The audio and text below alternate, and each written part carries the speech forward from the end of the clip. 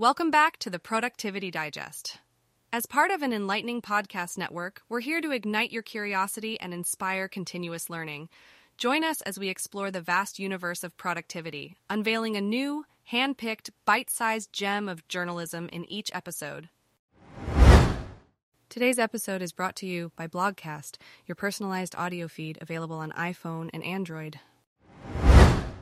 In today's episode, we'll be discussing how to clear your computer of focus-draining distractions. With so many notifications, pop-ups, and other distractions vying for our attention, it can be difficult to stay focused and productive. But fear not, because Near Eyal has some great tips for decluttering your digital workspace and minimizing distractions. From disabling notifications to using browser extensions, we'll cover everything you need to know to create a distraction-free environment. So if you're ready to boost your productivity and get more done in less time, let's dive in. How to Clear Your Computer of Focus-Draining Distraction by Near Eyal. By the looks of his laptop, Robert Van Els could be mistaken for a secret agent. His screen is an explosion of urgent files, a master control center for managing clandestine operatives. The man of mystery persona is typified by a side-sliding sports car winding through an onslaught of Word docs and JPEG files.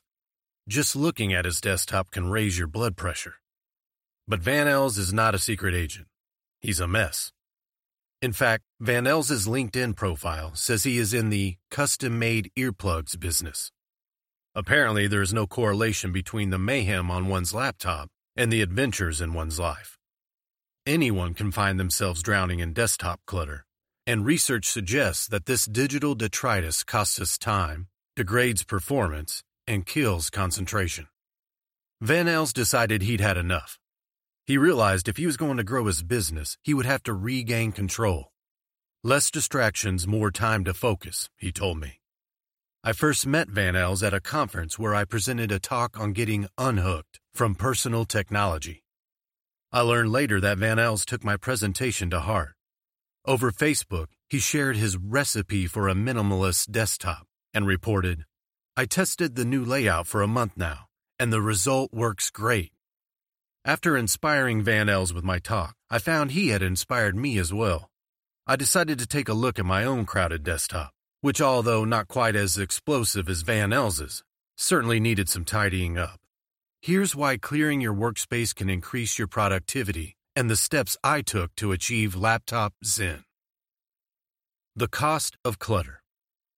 A cluttered computer doesn't just look ugly, it's also expensive. For one, there are cognitive costs. A study by researchers at Princeton University found that people perform poorly on cognitive tasks when objects in their field of vision were in disarray as opposed to neatly arranged. The same effect applies to digital environments, according to a study published in the academic journal Behavior and Information Technology. Unsurprisingly, our brains have a tougher time finding things when they are positioned in a disorganized manner. Furthermore, extra distractions act as triggers coaxing us to do unimportant tasks, costing us wasted time and focus. Every errant icon, open tab, or unnecessary bookmark serves as a nagging reminder of the things left undone or unexplored. With so many triggers, it's easy to mindlessly click away from the task at hand. But moving from one thing to another, according to Sophie Leroy at the University of Minnesota, hurts our concentration by leaving what she calls an attention residue. This residue makes it harder to get back on track once we get distracted. Removing unnecessary triggers frees the mind to work on what's really important.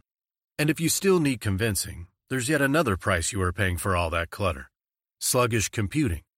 Every open tab on your web browser, for example, utilizes your machine's processing and memory resources. Of course, there are technologies purpose-built to stop unused tabs from sapping resources, but those are band-aids that address the symptom, not the disease. Removing the triggers. Now that I was certain all those distractions weren't serving me, it was time to implement a clean sweep. First, I dumped everything on my desktop into a folder called Everything. I know, it's not a particularly creative folder name. It felt strange stuffing all those files into one folder, and I wondered if I wasn't just displacing the mess somewhere else. Then I reminded myself the idea was to remove visible distractions that could take me off course. I assured myself that if I needed one of these files, it would be easier to find using Spotlight, the Mac OS's built-in search feature, rather than hunt for each file one at a time on my desktop. In any case, the files I use every day, like particular Word docs, are more easily opened under the most recent tab anyway. Next, per Van Eyal's advice, I changed my background photo to a muted, boring gray and made the app dock auto-hide. I also found a program called Bartender 2 to organize all the apps running on the menu bar at the top of the screen. Now I start my workday with a blank slate, the color of actual slate. Desktop cleared, I look for more ways to declutter. I decided to disable all notifications on my laptop, making sure no apps could interrupt me. I also set the Do Not Disturb feature to Always On by making the setting turn on at 7 a.m. and turn off at 6:59 a.m. After conquering all the unwanted triggers on my desktop and disabling notifications, it was time to tackle the serpent's den of distractions. My web browser. The first problem was how to deal with all those open tabs.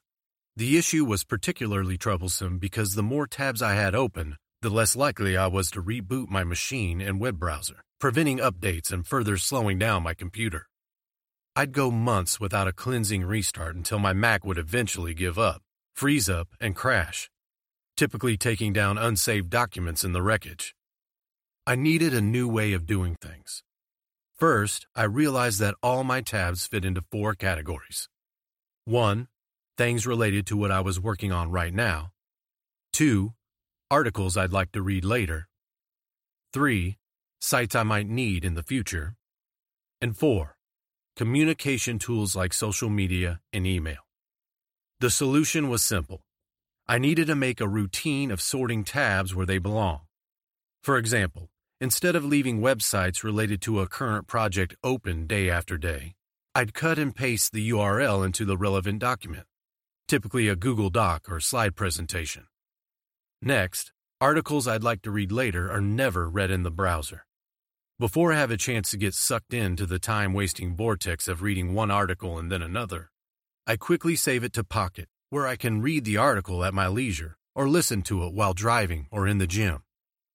Finally, the open tabs I worry I might need someday go into Evernote with just a tap of a button on the Chrome of my browser. Here again, although it seems like I'm just pushing the mess around, it's important to remember that the quantity of digital stuff isn't the problem. It's the visual distraction and clutter that saps productivity and focus. The idea is to get stuff out of sight and out of mind until it's needed.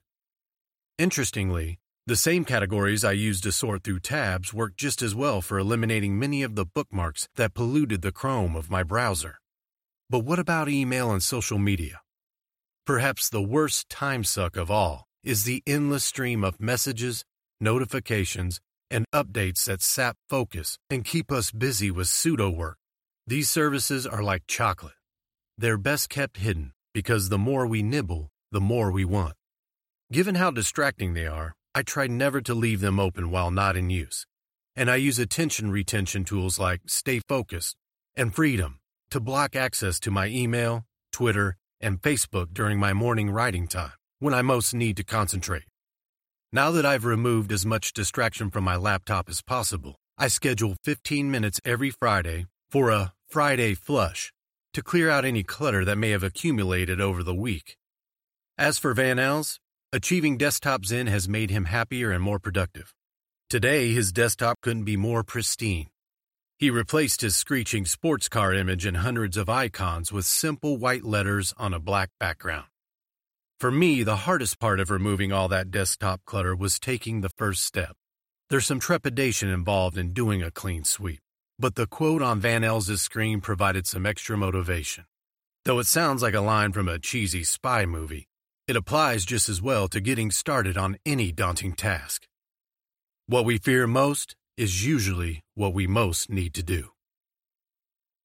If you enjoyed this, you may also like our other podcasts, the Self-Improvement Digest, the Psychology Digest, and the Life Digest.